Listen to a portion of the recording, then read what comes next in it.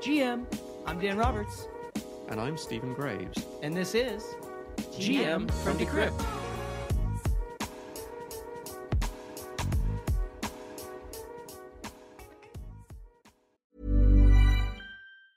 Hiring for your small business? If you're not looking for professionals on LinkedIn, you're looking in the wrong place. That's like looking for your car keys in a fish tank. LinkedIn helps you hire professionals you can't find anywhere else, even those who aren't actively searching for a new job but might be open to the perfect role. In a given month, over 70% of LinkedIn users don't even visit other leading job sites. So start looking in the right place. With LinkedIn, you can hire professionals like a professional. Post your free job on linkedin.com/people today. Okay, Stephen Graves, GM, or I guess I should say bonjour. GM Dan. Welcome back on and welcome home, or in your case, you're doing a stint in Portugal, but welcome back from France, where we just hit up NFT Paris. And I was blown away. What was your experience? Yeah, I thought it was really interesting. There were a lot of, big brands on display. There didn't seem to be much of a feel that it was like a bear market or anything like that. There was a lot of enthusiasm for the space and a lot of development going on. Yeah, 100%. Boy, that bear market comment, I agree completely. I walked away from it feeling so bullish, I'm almost sheepish to describe it because it just makes me sound like some big cheerleader. But to be clear, I mean, this is not at all the way I usually feel after crypto conferences. And I go to a lot of these things, you go to a lot of these things. I've gone to some in the past, and it's kind of a shrug. You know, they're hit or miss. We know at Decrypt how hard it is to plan and pull off a great live event. You know, we do much smaller, more intimate events that are really high value, but this was a huge one with 10,000 people in this giant, beautiful domed space looking out at the Eiffel Tower. And it's like you said, I mean, you couldn't have walked through this space and thought NFTs are dead, crypto's in big trouble, everyone is down bad. It did not feel that way at all. Yeah, it's definitely the best backdrop I've ever had for a panel discussion with the Eiffel Tower in the background. Yeah, and I'm glad you mentioned the brands too. That was a big takeaway I had is I feel like, of course, there have been companies saying for years, oh, you know, we're in Web3 or we like crypto or we're experimenting with NFTs. But it felt to me like it is now moving from the theoretical into the actual because, you know, and this was Paris, but big luxury brands, I mean, LVMH on hand, Adidas, Salesforce, you know, huge CRM giant, all these big companies, Panerai, the luxury watchmaker, all these big companies were there. And instead of talking about vague platitudes, they were touting actual NFT projects and launches that they've done. Yeah, and I think some of those projects were actually, quite interesting ones. It wasn't just, brands doing a quick NFT drop and calling it, they're dipping into the metaverse or whatever. They were actually doing, useful, practical things with the technology. I'll give you one other kind of takeaway thought, and I wrote a column on this. Brigitte Macron came, which was pretty cool. I mean, people just caught her walking around, and we heard from a friend among the organizers that it was totally spontaneous, unannounced, unplanned. And she didn't just, you know, show up for a quick photo op. Like she walked around the whole space, looked at the different booths. She sat at the Rocket Factory booth and minted an NFT. And I was struck by that. Also, France's culture minister came. But I was struck by that because the thought I had was, you know, in a million years, I cannot imagine Jill Biden, you know, the first lady of the US, attending a crypto conference. It just wouldn't happen right now. And I think it underscores that Europe has been much more welcoming and friendly to crypto companies. And the US, I think, risks pushing them out with its severe, strict crackdown. Europe and particularly Paris, I think they're really making a play to be seen as the center of NFT development specifically and crypto development more generally. And they have some, big crypto brands based out there. They have companies like Ledger. And part of that, I suspect, is due to all of the luxury brands that are based there. Yeah, 100%. I mean, let's also mention Binance, after saying we have no headquarters for years, opened a headquarters within the last year in Paris with good reason. Yeah, absolutely. What can we say? Well, we conducted, just a few of us from the Decrypt team, 28 taped video interviews over the course of 2 days, which I'm very proud of. You did a lot of these interviews. I did a lot of them. Liam Kelly did some. And all those videos are now on our site. So I encourage all the listeners to check them out. Each one about 6 to 10 minutes. And almost each of these had some really interesting nuggets. You know, we've done a lot of articles from them.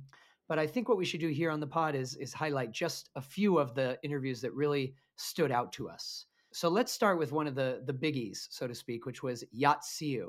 And of course, he's the chairman of Animoca Brands. It seems to me that no one has doubled down more money-wise on the metaverse than this guy. I mean, they've continued to raise metaverse funds and pour billions into this space. And he's done it in a very opposite way from, say, Mark Zuckerberg. You know, Yatsiu believes it should be the open metaverse and it's not about centralized players. He had some strong words about Meta and other centralized big tech companies. Big NFT guy, big metaverse guy. So let's roll that interview. Okay, wrapping up day 2 here at NFT Paris. I'm Dan Roberts from Decrypt, and we got Yatsiu Animoca Brands. Yat, what's up? How you doing? Great. It's a pleasure to be here. The conference is a lot of energy. I think it's wonderful. So let's talk about the metaverse to start with. Sure. I mean, there's a lot I want to ask you. Yeah. But you guys are metaverse bulls. Mm-hmm. I think quite recently raising another metaverse fund. Mm-hmm. But when we talk about the idea of the metaverse, I mean, everyone has a different premise of what that is. Sure. You know, we interviewed Sebastian from the Sandbox in this booth a few hours ago. You know, they are fully in the metaverse. Yes. I spoke to the Web3 lead at Playboy. They're going to build the Playboy Mansion in the metaverse. All that sounds kind of cool. But even me, and I'm an occasional gamer, I'm not really sure I want to spend that much time in the metaverse yet. Like, it's just not really there for me. So what's the first thing you do in the morning? What's your outlook? What's the first thing you do in the morning? Like, brush my teeth and have breakfast? Yeah. Do you check your phone? Coffee? Oh, yeah. Yeah. Okay, you're right. That's the first thing. Yes. Immediately. Exactly. You check your phone. How much time do you spend on your mobile phone? Where is your mental... Way too much. Where is your mental attention? Hours and hours and hours. You're online. Phone and laptop. You're already in the metaverse. You're just not in a metaverse in which you have any ownership in. The metaverse, as we describe it, the true metaverse, the open one, is one where we have digital ownership, which is why Sandbox and these things are so exciting. But our attention that is online is already farmed by the likes of, Facebook and those guys. And we're there on average between 8 to 10 hours a day. That's actually more hours than you spend actually in the physical world. And even though you're physically in a place, your mental sort of capacity, your thinking, your time, your Instagram, whatever you do, is actually where you spend most of your attention. In fact, think about what happens if you're not online. Can you make friends the same way? Can you do business? Can you actually exist? And the reality is that probably your online existence is more valuable and more critical than your physical one. So we think the journey to the metaverse already began in the 80s with CompuServe and these early online services. Because think of the feelings and emotions you have back then or even today when you're online. They're real feelings. When you have frustrations with people that you're playing online games with, when you see something that's online that outrages you or that you love. Trolls. Right? Trolls, for instance, right? Especially in your industry, right? But either way, it's real feelings, right? It's real partnerships you make. It's real friendships that you make. So it's a real reality. The only thing, again, is why we focus on what we call the open metaverse, is that that's the premise in which you actually now have ownership in this. So we think of everything that we do in the closed metaverse as it is today, like the games we play or whatever online experiences we have, kind of like visiting Disneyland.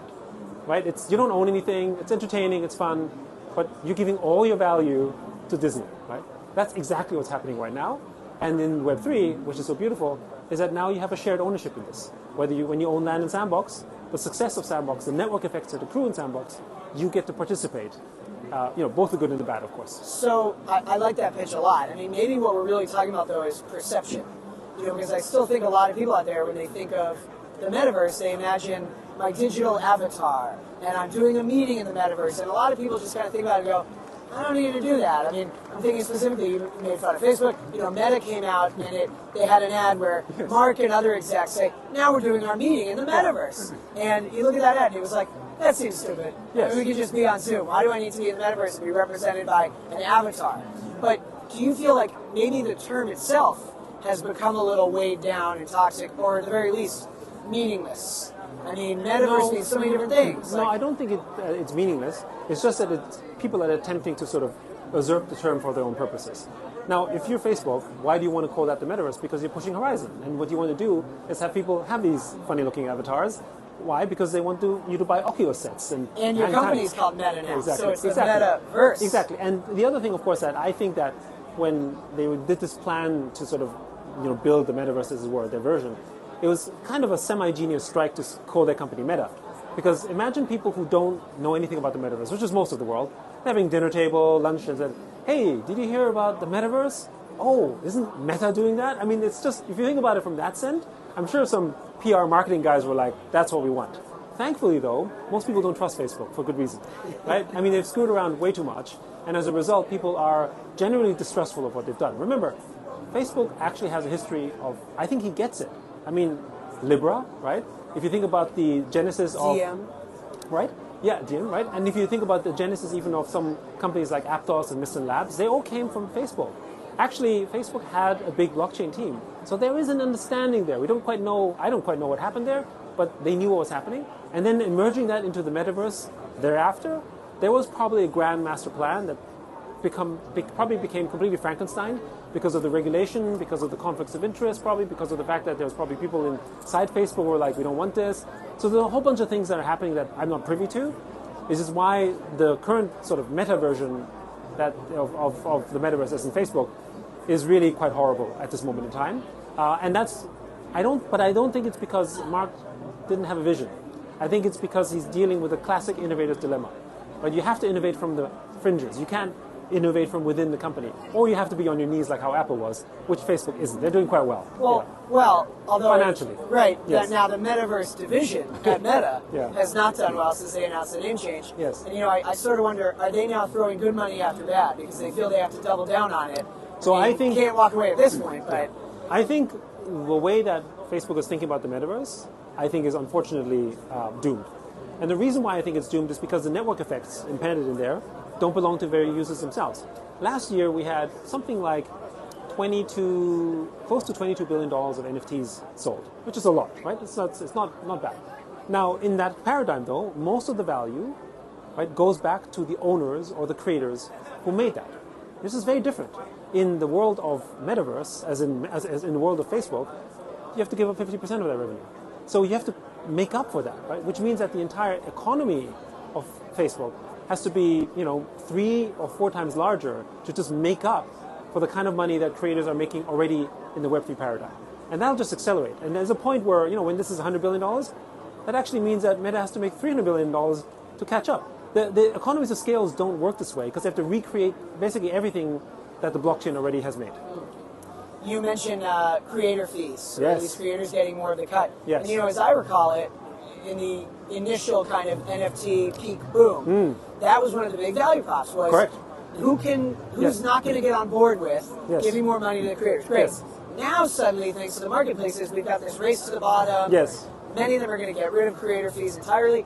And, Not if we can help it, What but are we anyway. doing here Yes. if we're not going to give money back to the creators? I mean- what do you make of that sudden So first of all, debate? I think this is all about grabbing market share, and it's at the expense of the creators, which we think is wrong for many, many reasons. The way we think of it is, how Ethereum needs gas, creators need royalties. Basically, you don't have a creator economy without gas, right? And here's the really important thing. We think the future of crypto and Web3 generally is all culture. Why do we think it's culture? When we think of the metaverse and web, sort of, layer 1, layer 2 blockchains like building national economies. There's many elements around that, right? You can't measure Ethereum on the basis of how much gas it generates. It's about the economic activity and developers that are building. Financial rails. Exactly. Systems, ecosystem, employment, all these things that happen because of Ethereum, right? Now, imagine, in the physical world, if we didn't have an economy that was based on culture. We think of culture as, maybe an artist or a musician. But actually, if it wasn't for that artist or musician, you wouldn't have Netflix. You wouldn't have HBO. You wouldn't have Sony PlayStation. You wouldn't have a TV. You don't have radio. You wouldn't have everything that you enjoy right now. Culture is the biggest soft power and perhaps the biggest driver of economic growth. Even our trade and retail. The richest person in the world is the owner of LVMH. He's basically a proponent of culture. We're here in France, and that's all it is, right? And also, speaking in DeFi terms, culture is the biggest TVL of an economy, right? I mean, that's what people sink their money in because they love it and they don't trade it. But there's a small percentage of people, as we have in the finance world, that basically are from crypto Wall Street. And what they do is they just look at profit maximization. They trade and trade and trade, and that's fine. They don't like royalties. They're the proponents who say get rid of royalties. But what they don't know, or what they don't want to know, is that if you basically kill the royalties, you kill the very industry that fed you. So it has to be protected. And we think it's a legal approach. So we've come out with license agreements to give creators as a way to protect them in the same way that music rights were protected from YouTube. If you remember, this story was said before. Wasn't that long ago when there was Napster? Over and over. Wasn't that long ago when YouTube was like, I didn't upload the content, I'm not responsible for it, right? And then Viacom sued YouTube, and they settled. And the settlement was that YouTube wasn't just going to honor royalties from Viacom, they honored royalties and basically from any artist in the world, or if they couldn't protect it, they would take it down, and you get what's known as a DMCA takedown. Oh, exactly. Exactly. So that's basically where we think the industry has to go, and we have to basically rely on these protections, because I think smart contract ways and block lists is not the way, because it leads the metaverse into a centralized permission environment. You know, suddenly OpenSea or Blur maybe or Magic Eden get to decide where your NFTs can be traded. That's not okay. No, yeah. People will just go elsewhere. Yeah. Couple more questions for you. Yeah. I love when you say, that Web3 is about culture. That's kind of the main thing here. It's all going to be about culture.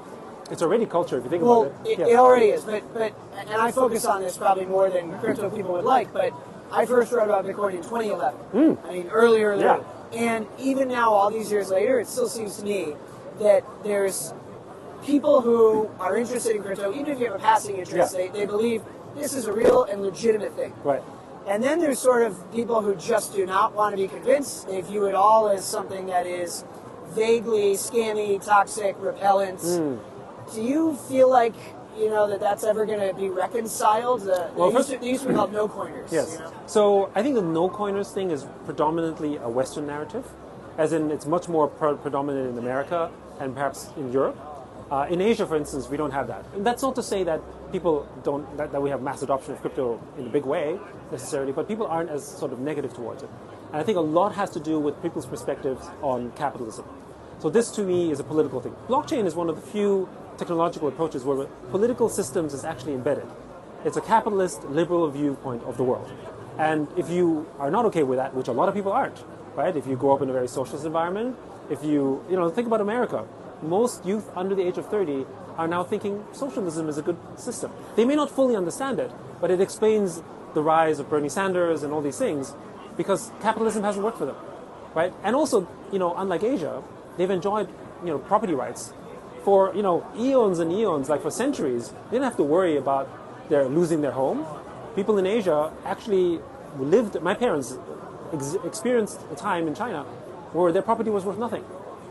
Patent rights and intellectual property protection in China only happened in the 80s, right? I mean, this is in living memory.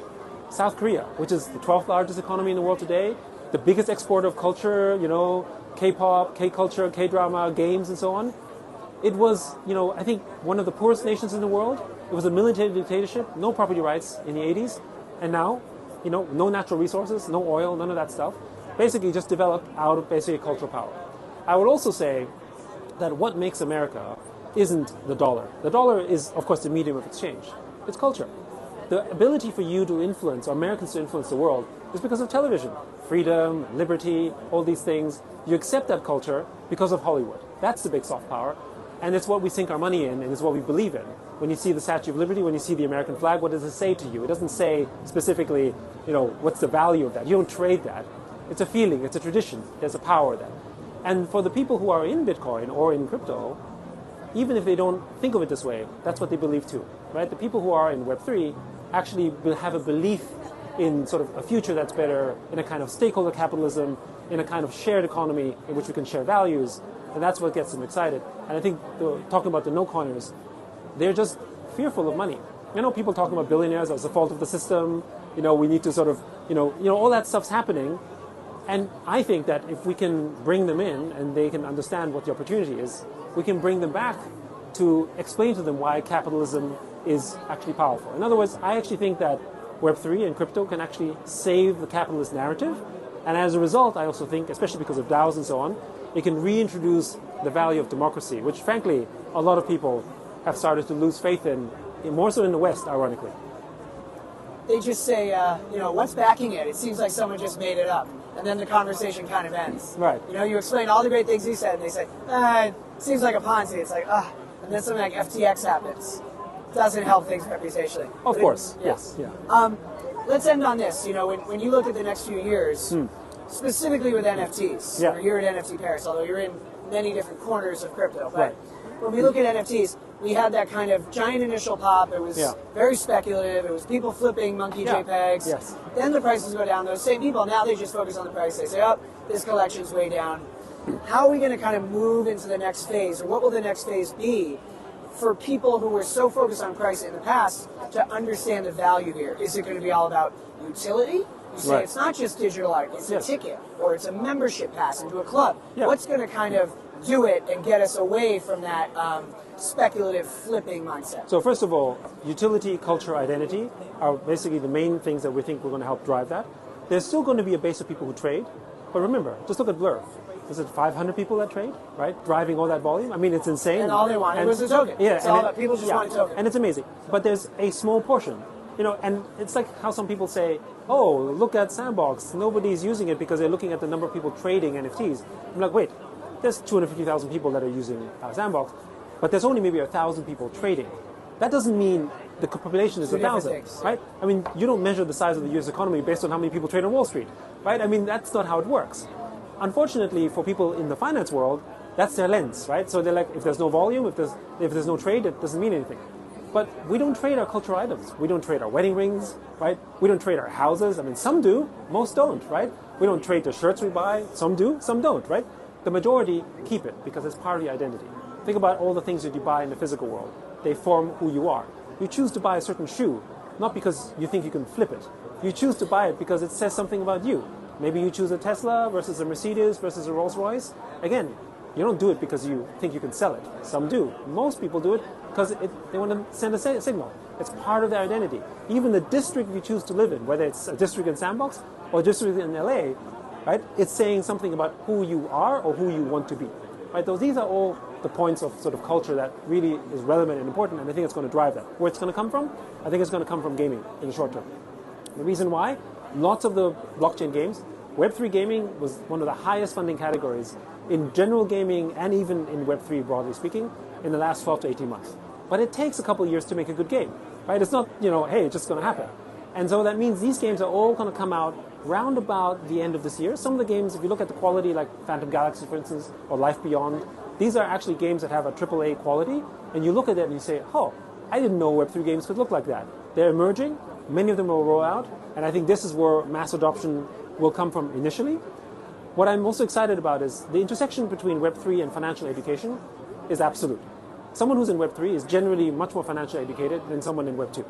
It's like almost like 100%. If you're in Web3, you may not be an expert trader, but you know about financial systems. Whereas in Web2, there's probably 1% that knows something about financial systems. You have a bank account, and that's your financial inclusion, right? You don't know much about it. So the exciting path on this one is that we don't have to think about people onboarding just in terms of how do I onboard you in the context of, like a game that's attractive and maybe you go in there, but I have no idea. Like I'm not a big fan, for instance, in creating sort of, invisible sort of wallet experiences because you don't learn about it. Like I think, yes, it onboards you, but then you have to reduce the friction somehow. You have to reduce the friction, but part of the friction is education because the value of a Web2 user becoming a Web3 user is when he becomes financially educated. Right? And we see this, for instance, with onboarding projects like Gamey, which is casual games. They signed up 3 million users, great, and a single-digit percentage actually ended up trading the NFTs and doing stuff because they don't really understand it, right? But they're getting there.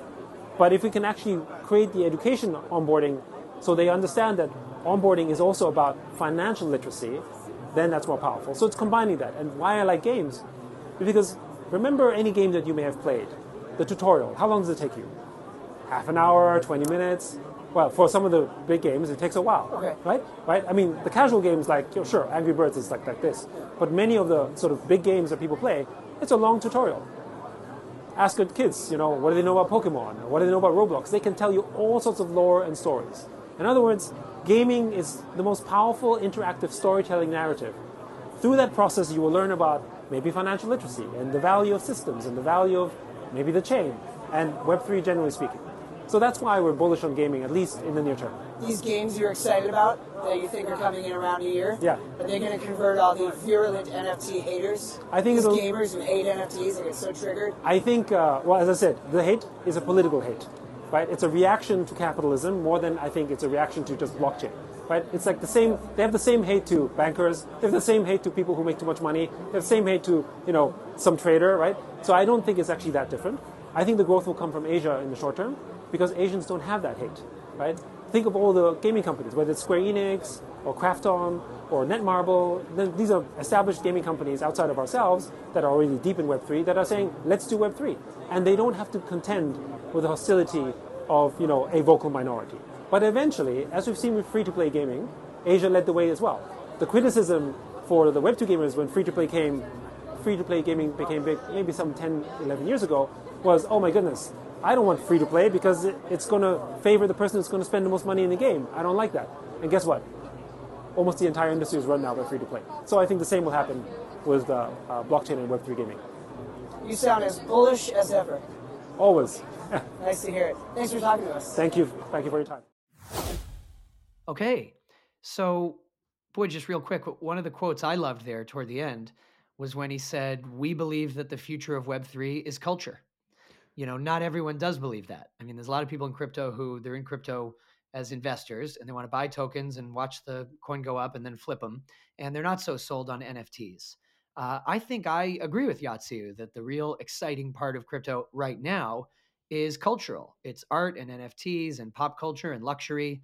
Certainly, that's what it felt like at NFT Paris. So that stood out to me. What about you, Stephen? Yeah, I think that was interesting, particularly that idea of like cultural capital being one of the big soft power plays for nations, and it can equally be that for the Web3 space. I think the other interesting thing that he said was the idea of AAA Web3 games coming down the pipe, because that seems to be an obvious stumbling block to date for the hopes of the Web3 and crypto space in the gaming sector. Is that there've been a lot of games, but they've been indie games, or they've been based around a single mechanic, or they've been fairly cheap and well, I don't want to say thrown together, but they haven't had that sort of AAA quality of an Assassin's Creed or a GTA. So the idea that games that are really going to look and play like top tier titles are coming is quite exciting. Yeah, I agree. And it was one of the first conversations I've had that sold me a little bit more on that because personally, I'm not much of a gamer. I mean, I certainly played video games like in college, mostly sports type video games like Madden and NBA Live and that kind of stuff.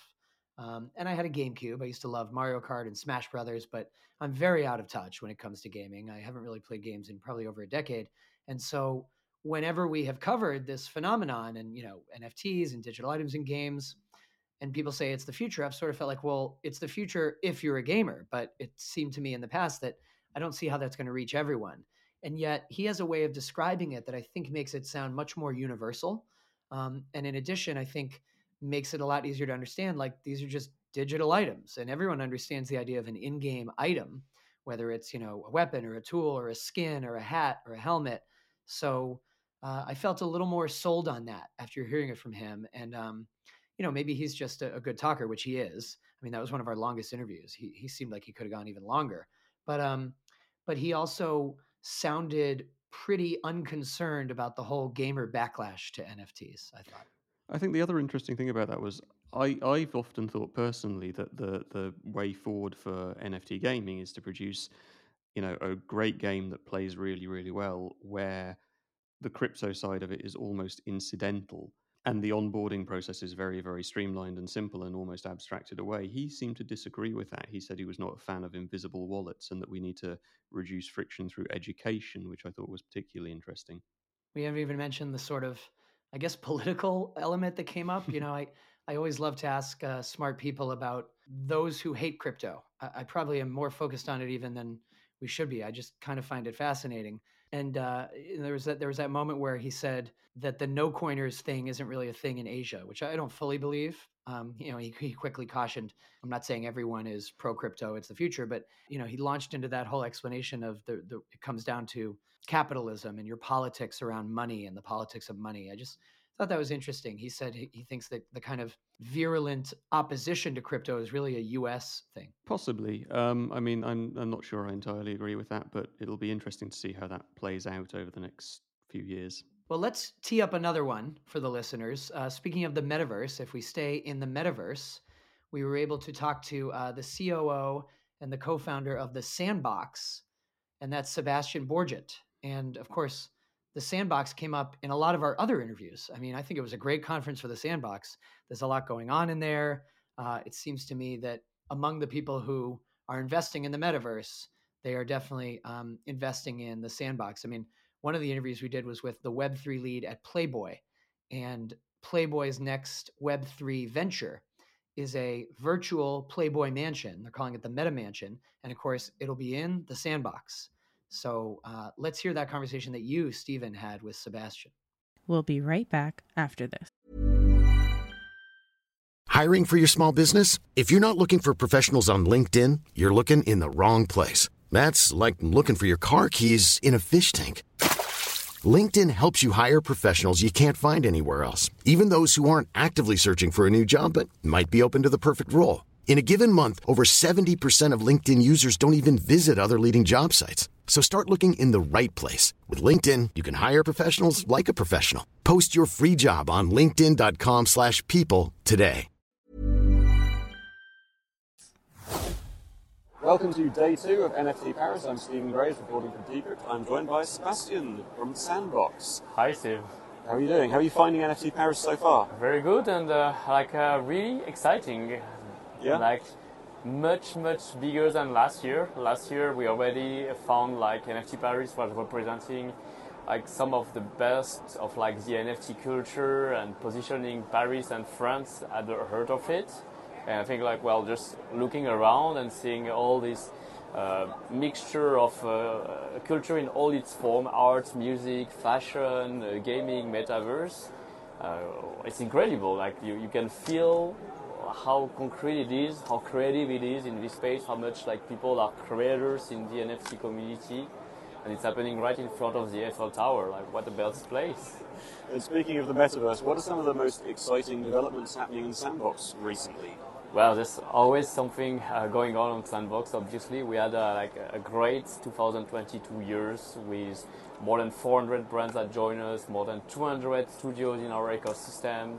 We've grown the community of landowners with more than 23,000 landowners and over 4.5 million users with a wallet. We had 1 million people last year that entered Sandbox experiences in the metaverse. So it's a good start, knowing that the platform is not yet open, right? So that's what's coming up this year. We'll open the Sandbox so like any landowner can publish their land. We have announced already some key elements of our roadmap, such as our new game maker, which is adding a lot of features regarding multiplayer, video and audio streaming, a lot of visual effect and more game mechanics. We understand that it's core to work on the creation tool, the product and the tech, so that creators can develop like fun, engaging experiences to the service of the brand or the project or their community, building around NFT gaming, allowing to gate access or to create not necessarily gating only, but some sort of like upgraded engagement gameplay if you own an NFT versus if you don't, etc. So we're working pretty actively on that side. We'll also probably launch the first concert this year. I cannot tell too much yet, but it's been on the work for quite some time, and we're really looking forward to it. And we'll have a major season 4 too, which will feature many brands, a lot of content built with that new game maker. So just picking up on the subject of the metaverse, the term itself has been treated in slightly different ways by slightly different outlets. There seems to be a sense that it's been somewhat co-opted by, I guess, centralized metaverses. How do you think Web3 can sort of reclaim the term the metaverse? I think from the very beginning we've said like we're part of the metaverse. We're building a piece of this open metaverse, which is like this myriad of virtual world that users can access. It is essential in the idea of the metaverse that users have true digital ownership of their content. They are the true owners of their avatar, their digital identity, but also their wearable, their equipment, their land, their house, the content that they create or they earn as they engage. That freedom of that ownership right is translated by this freedom of moving yourself, your avatar, and any content you own from one world to another in a totally transparent, permissionless manner.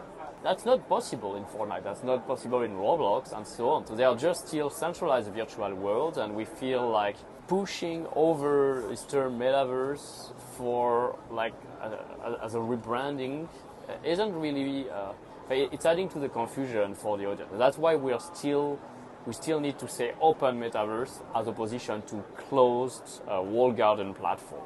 And it has a real impact for creators. Creators should earn much more, 95% or 100% of the revenue they bring and they generate as they contribute to the development, economic development through creating content, opening experiences, or even being there, spending time with their avatar, engaging. That's very valuable, and that's what the open metaverse is proposing. The other important thing in the development of an open metaverse is the creation of open metaverse standards. How is work progressing along those lines, and how are you guys contributing to that? So I was going to lead there. We announced last November during Web Summit the creation of the OMA3, the Open Metaverse Alliance. Sandbox is one of the founding members, together with Decentraland, CryptoVoxel, Appland, Alien World, Animoca brand, Spaces, and a few other worlds as well that rely on blockchain and Web3 technologies. We've advanced already into the setup of like the structure for this organization, and it's now ready to accept members. In the meantime, we had over 1,000 applications from companies from Web 2 and Web 3 who want to participate. We had already several working groups in place around portaling, transfer of digital identity, regulation, laws, and other topics, and several meetings, some board meetings as well. So that's structuring, and it's really an initiative where every project contributes based, of course, on goodwill and free time of their resource. The interest is there. There's already like some paper in the work. We also have the Metaverse Standard Forum, which has been announced a bit earlier last year, that's collaborating with in some way. So the member of one organization can work on the working group of another in a seamless manner. Because at the end of the day, that's what it should be, like not competing, but organization that put the best of the brain from their team to advance on a topic. Fantastic. Sebastian, thanks very much for joining us at NFT Paris. My pleasure. Thank you very much. So one of the things that jumped out for me from this conversation was the use of the phrase open metaverse, which is a recurring one, it seemed, because Yatsu also mentioned that. It seems like there's an effort among certainly Web3 companies to try and reclaim the phrase the metaverse, and one of the work from centralized bodies like Meta. And one of the ways they're doing it is by pushing this new buzz phrase, effectively, of the open metaverse.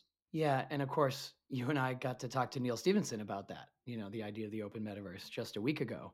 And it's funny because he sort of said, I think adding open is good enough, as in open metaverse is a clear enough way to distinguish the vision that he and Sebastian, Yatsu, and others have for the metaverse versus, say, Meta, even though I know Meta disputes that. And I guess I agree. I mean, the question is, for the average person, has Meta successfully co-opted the term metaverse by trying to change its whole company name to that?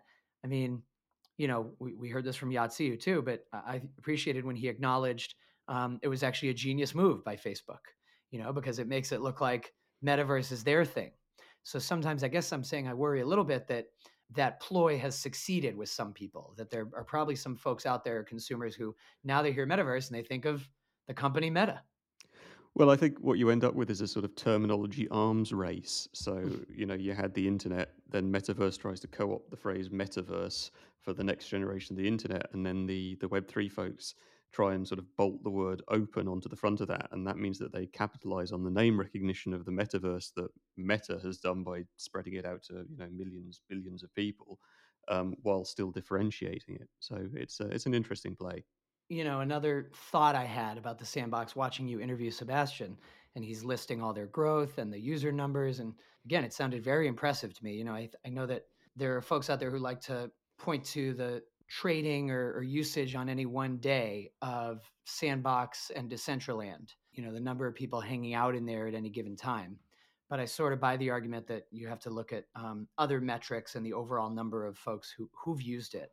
All that said, the thought I had was, I personally currently am not very interested or excited by the potential of going in there. I don't really, have the time, don't want to pop in there and hang out. So the question is like whether that matters, whether there are enough people who don't feel like I feel to make the future of the metaverse a success, or whether you so believe in it that I'll be proven wrong and, in 10 years, I will be spending a lot of time in the metaverse. Let's keep it moving here. Let's talk about Arianee. That was one of the interesting interviews to me. And I'm going to be really frank. I hadn't heard of Arianee before NFT Paris, but that was clearly sort of the title sponsor with the hugest big booth right when you walk in. And, they sponsored the welcome party, and quietly, and maybe the reason I didn't know them is it's obviously a Europe thing, but quietly they've gotten very big. Arianee appears to be the go-to partner for luxury brands that want to do NFTs. Breitling, Vacheron Constantin, IWC, those are all watch brands, of course, Yves Saint Laurent, Lacoste, when Lacoste did its NFT drop, they all use Arianee. And we interviewed the CEO, Pierre-Nicolas Wurstel. So let's listen to that one. Okay, day 2 of NFT Paris, and I got Pierre-Nicolas of Arianee. Pierre-Nicolas, thanks for joining us. Thanks, Dan. Thanks for having me. You guys are one of the big presenter and sponsors here. I mean, you've got a huge booth right when you walk in. Talk to me a little bit about how the event is going, how are the vibes, and it feels like in general, Paris has really become a bit of a crypto hub recently. Yeah, clearly, and the size of our presence here is not only linked to our self-interest. We really wanted to bring this event on top of the scene. So we supported the founders since last year, helped them a lot, committed very early. Probably we've put more money than necessary just to support them and make sure that this event here would become a major event in the Web3 scene. And what we've seen this week is absolutely mind-blowing. I mean, you had the same week. It all started on Wednesday. Several events, tons of side events, the best places in Paris, booked by the best projects, top-level CEOs and founders from the best investors, collections, enablers. So, I think clearly these guys did put Paris on the map with a huge scale. And it's great for many reasons. First, we have an amazing ecosystem of startups and entrepreneurs here. Ledger, Sora, I'd like to include us, Sandbox, amazing engineers. But also, we have a rich ecosystem of brands that have deep relationships with their customers across the globe. Big companies. Big companies. And these brands are the brands that are going to take us from 100 million users to 1 billion users. Because this is through concrete, pragmatic use cases that are going to change the way people interact with their daily lives, that Web3 is going to become mainstream. So if you take this together, the brand ecosystem, startup ecosystem, entrepreneurs and engineers, plus I would say, and I would add, a very clear regulatory format, then you just have the best place in the world to do Web3. So I'm happy that in this context, we might now have the #1 event in the world in Paris for this industry. Yeah, I think you're right. I mean, you look around this and it's sort of like, what bear market? Yeah. But the people who aren't at this event, they can't tell that. And a lot of people just look at NFT market prices. I mean, for you guys being in the space, what's your outlook for the next year or two? What do you say to people who are so focused on the fact that, it's a bear market, crypto's down, how are we going to kind of ride it out? And why is all this stuff here to stay? It's really, personally, it's not nice, okay? But I don't think we're going to go to 1 billion or 2 billion users with volatile NFT collections and shitcoins, This is not it, okay? This is not it. So for us, if you look at our path, we minted 1 million NFTs last year. We're going to mint probably 10 million this year with more than 50 global brands. This is going to touch my mom, your sister, your brother. You think so? Yes, I think so. None of those people have Ethereum wallets, I got to tell you. Well, and that's the thing. The technology we built allows for the generation of a wallet. At the same time, you get your first token, and you get your first token for a real good reason. either because you bought a sustainable good or because you're now part of a loyalty program that is natively interoperable. So all these use cases that are very much, very concrete for people who interact with brands, then we're going to be able to onboard them at the same time they enter the program or they get the perk.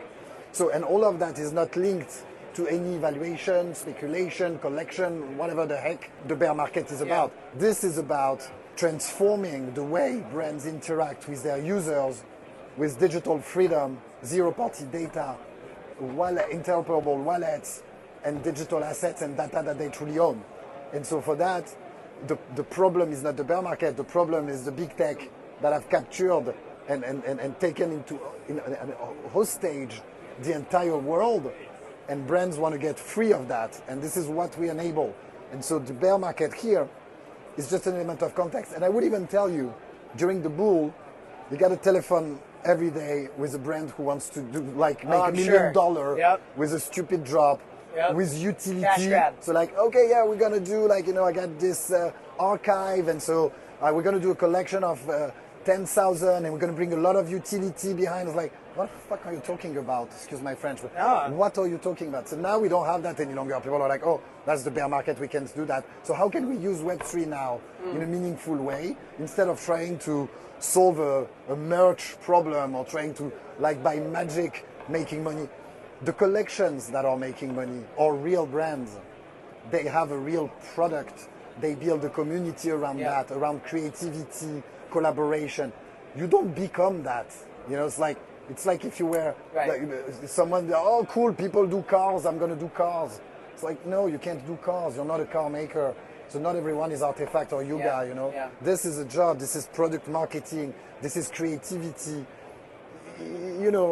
This is not magic. And sometimes during the bull, people are like, oh, that's magic. They made 1 million, 2 million, 30 million. They're like, come on, bro, this is their job. They are creatives. That's what they do. You can't copy and paste that.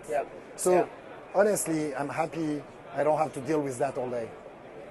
Let's end this way. I really appreciate, you guys are about utility, real use cases. You're talking about brands that are actually doing something beyond just buy this so that we get money. I always appreciate that. What do you think are going to be the use cases for NFTs that really bring in a huge horde of new companies that have stayed away so far? Some people are excited about the idea of ticketing. Some people love the idea that your NFT gets you into a club. It's a member pass. We just spoke to Adidas. They had NFTs where you own the NFT, you get physical apparel. Is there any one or maybe two things that you think are especially exciting in terms of what NFTs can be used for? For us, the number one, the big one, is the digital product passport. I bought a sustainable good, let's say a good that has a high enough perceived value and a lifespan that is significant. So that can be luxury, obviously, but that can be appliances, that can be cars, that can be furniture. And when I buy that, I'm going to get the passport of this under the form of an NFT. With that, I can prove that I'm the owner. I can timestamp events related to the life of the product itself. I can resell it easily. I can be in contact with the brand without sharing my email.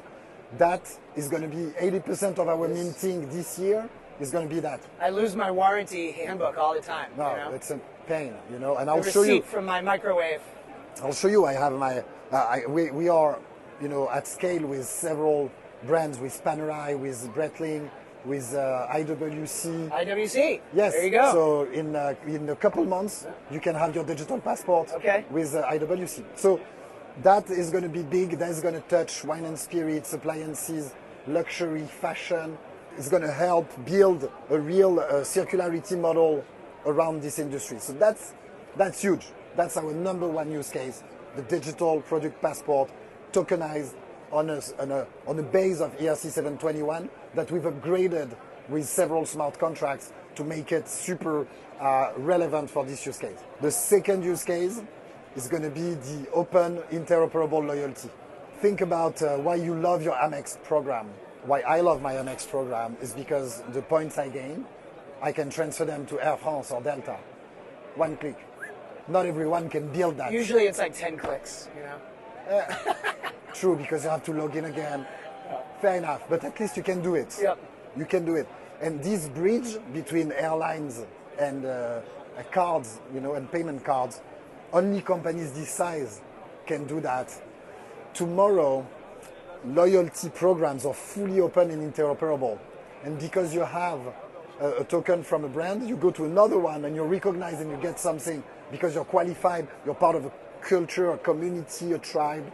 So that is going to open so many use cases because the weight and cost of a loyalty program for companies is super complicated to maintain. If all of a sudden you benefit from a network effect thanks to the interoperability of the wallets and the tokens, then you have an open loyalty program for everyone everywhere. Starbucks knows it. I mean, Yeah.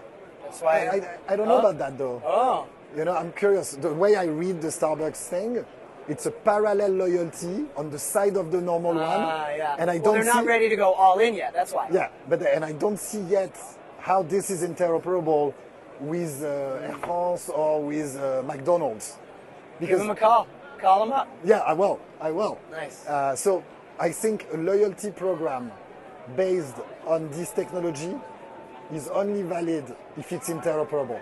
If it gives you access to the capability to prove that you're part of that to someone outside the brand and get something in return.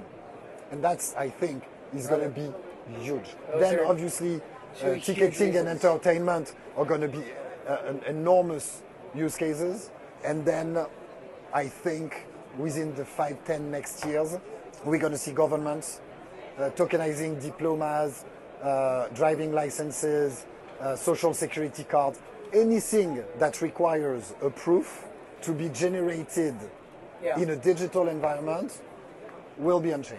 The government thing we'll see. I'm a little more skeptical about that. At least in the US, I'm skeptical. But wait. I think California is trying an experiment. Yeah, DMV. To put the driving it's the license. seeds. Yeah, it's good. Great talking to you. Great stuff. Thank you, Dan. Thanks for having me. Okay, so that was Pierre Nicolas. It was funny, his voice was a little rough from partying the night before. He warned me that he was losing his voice. I thought that was really interesting, though, that talking to him, two things. One, numbers-wise, he said we minted 1 million brand NFTs this year, or last year, or in the last year, and that in the next year, they want to do 10 million with 50 global brands. So impressive numbers. I mean, this is not, making it sound like something when there's nothing there. There's something there. And then at the end of the interview, what really stuck out to me was, that he thinks the killer use case is going to be rewards programs. Starbucks is an example, although he pushed back on my Starbucks example. It sounds like he's not that impressed with what Starbucks is doing so far with Polygon. But it is true that currently the way those loyalty programs work or rewards points, they're often very clunky, hard to kind of redeem. They don't make it easy. Yeah, and I think what was quite interesting was this idea that interoperability would reduce the cost of loyalty programs for the people running those loyalty programs. So it's, they're incentivized to do so. There is a sort of question at what point does it lose its branding effectively if it's just a sort of universal interoperable loyalty program? Does Starbucks really want you taking your Starbucks points and spending them on, I don't know, American Airlines or something? Definitely not. Right. So let's talk about those Web 2 brands that are trying to come in, and again, I said this off the top, but I was actually really impressed. Most of the brands to me, it didn't seem like they're just tourists, so to speak. They really actually want to do real crypto things. Not all. Some of them, there was a lot of talk, but Adidas was really one of the ones that stood out to me. I was glad that we met their Web3 lead, Erica, and it seems to me that they've done a number of things. They've proven they're serious about it, and it sounds like they have more in the pipeline. So this is Erica Wicks-Sneed, who's the Web3 lead at Adidas. Let's hear this one. A large global corporation that is publicly traded, how hard was it to kind of get people on board? Because covering these big non-crypto native, originally, companies that have now gone into Web3, I can see all the time, they're still pretty cautious. Yeah. And there's a certain image, a certain reputation of crypto. In some companies, they just aren't there yet. It seems delicate for us. And everyone is very, very image conscious. Yeah. Well, I think that's part of the challenge is step one. How do you make sure that what you're doing is core and inherent to the corporate strategy? So everything that we did building from day one was how do we make sure we're supercharging and using Web3 to fast track what Adidas is saying its corporate goals are. And sometimes on this journey, there's also people you want to keep it away from. And trust me, there were definitely some people who were, barriers, blockers, a lot of no-sayers along the journey. But we also had to find the right way to communicate to them. And that takes time.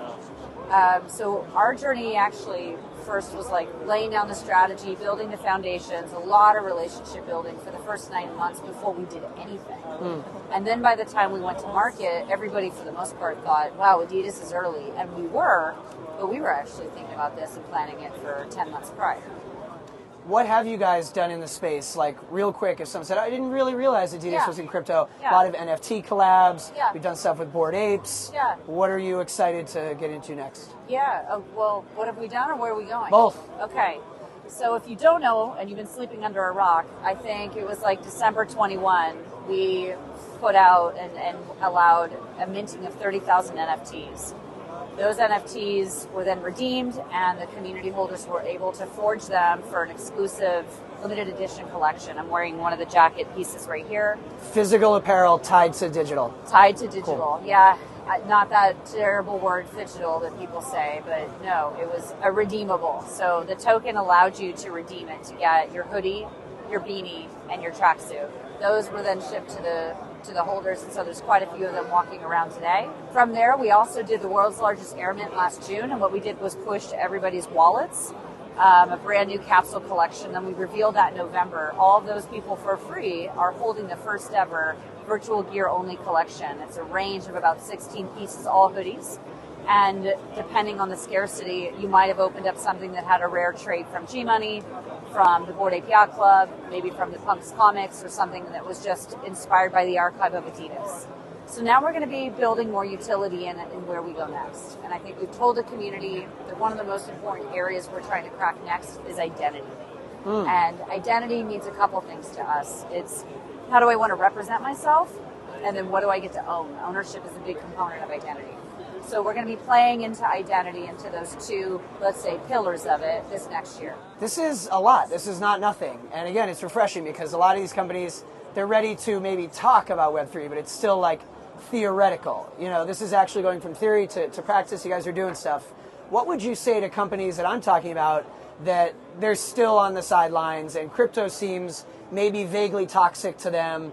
Why are they going to be proven wrong? Yeah, I mean, look, you can be first, best, and only, but now you're not going to be first. You're not going to be only. So you need to do things that feel best and really, let's say, extend and amplify what your values are as a company, what you want to stand for, where you're trying to go as a brand.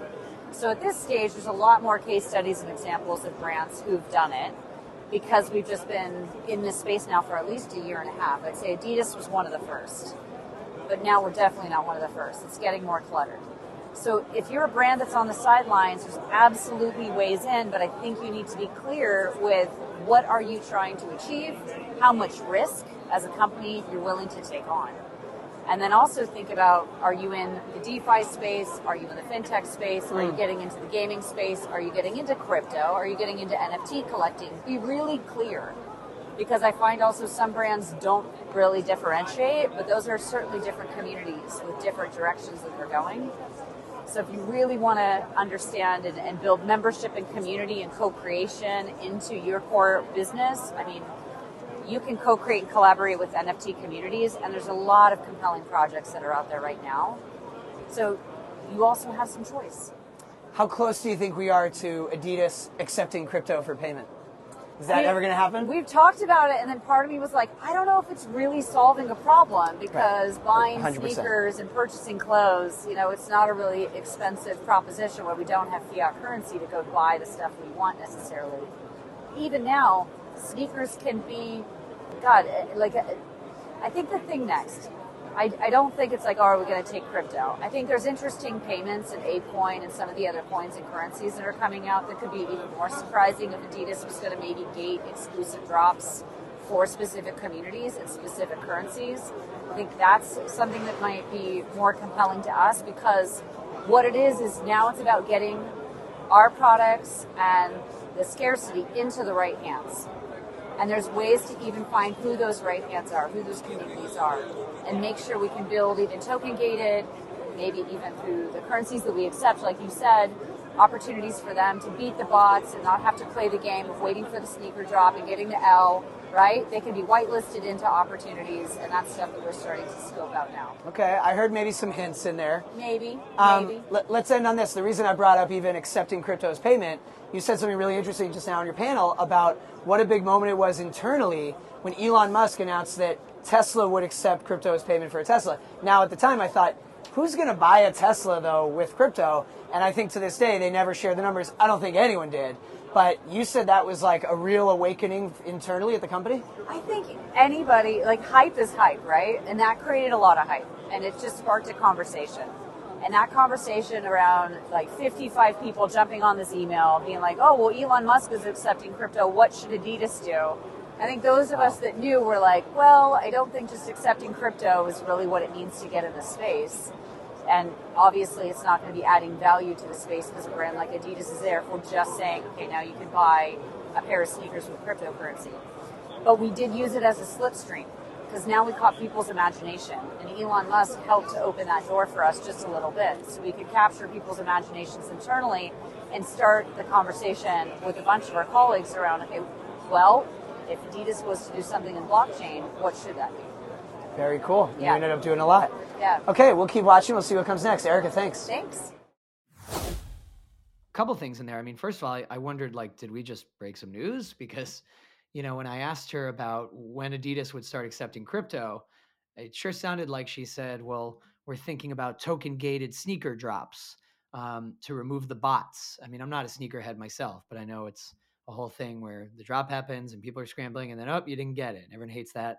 Token-gated would be really interesting. And then she mentioned ApeCoin, which I guess is an obvious fit since Adidas has already done a lot with Bored Ape Yacht Club. I mean, it might be a little disappointing to some folks if, Adidas does its first token gated offering and it's ApeCoin, well, what if you don't have ApeCoin? But they're obviously thinking about more things to do. Yeah, and on that note, I mean, she mentioned the idea of like exclusive drops for specific communities and specific currencies. So I think the idea is presumably to reward, I guess, long-term holders of those communities and to really play into that notion of community. So hopefully, people who don't hold ApeCoin won't be too disappointed down the line. Yeah, it's funny. I mean, I wrote a column about this over a year ago, and my mentions on Twitter had never been so ruined. But even though I think BAYC has done a lot that is interesting and has certainly achieved a lot, I also think it's kind of culty. I mean, sorry, this triggered all the ape holders, but it is like I saw a lot of the folks at NFT Paris who were the Bored Ape people, and they're all wearing their ape gear, and it's not the best people. I mean, everyone is different, but the community is like, it's extremely white and male and bro-y. All that said, my point is, it's interesting to me that Adidas, like, as a brand on the whole, has decided to align itself so closely with Bored Ape Yacht Club. I just wonder how that will play out. Of course, famously, Adidas brought on Kanye West, and that went really well for a while until it didn't. And now Adidas is trying to back away from Kanye. So I purely bring that up as an example of, like, when you're a global apparel brand and you align yourself with one either influencer or celebrity or sub brand, there's risk and reward. I mean, it was inevitable that Adidas was going to go for Bored Apes simply because they are probably the most recognizable NFT out there at the moment. I mean, it's CryptoPunks or Bored Apes, and maybe something like Doodles, as a slightly distant third. I'm bracing myself for our mentions to be absolutely rinsed because of this. Well, look, we're not anti. I mean, we had the founders of Bored Ape Yacht Club on the podcast, and they were great. One other thing that really struck me, and I know I said it in the interview, so it's obvious that it struck me, but Adidas crediting Elon Musk and Tesla. I mean, she said that started a conversation inside the company. I mean, it sounds like quite literally, even though the irony is Tesla quickly backed away from Bitcoin. But it sounds like Tesla announcing it would accept Bitcoin as payment prompted like all of Adidas's Web3 ambitions. I think the really interesting thing that jumped out at me was the fact that it took them like 10 months of prep to get to a place where they, where people were saying, "Hey, you're really early to this," and it does sort of go to show that companies can't just jump into this space. They really need to lay the groundwork. That's a huge takeaway I had is these brands want to do things, but they have to do them authentically. Well, a lot of content there, and there's more on the website. So for our loyal listeners who've made it here to the end, there's more goodies online. Just head to our video section of our site for a lot more of the interviews. And that's all I have. I'm going to be thinking about that conference for a long time. I think it was a big hit. Yeah, absolutely. Go and check out all our interviews, guys. That's our show today. Thanks for listening. Remember to rate, review, and subscribe to GM wherever you podcast. And if you head to our website, decrypt.co, you can find the full videos of every interview with every guest. Finally, we have a Telegram room for our loyal GM listeners. The address is t.me/GM podcast. If you pop in there, you can get direct access to the co-hosts. You can suggest future guests, submit comments, and ask questions. It's t.me/GM podcast. GM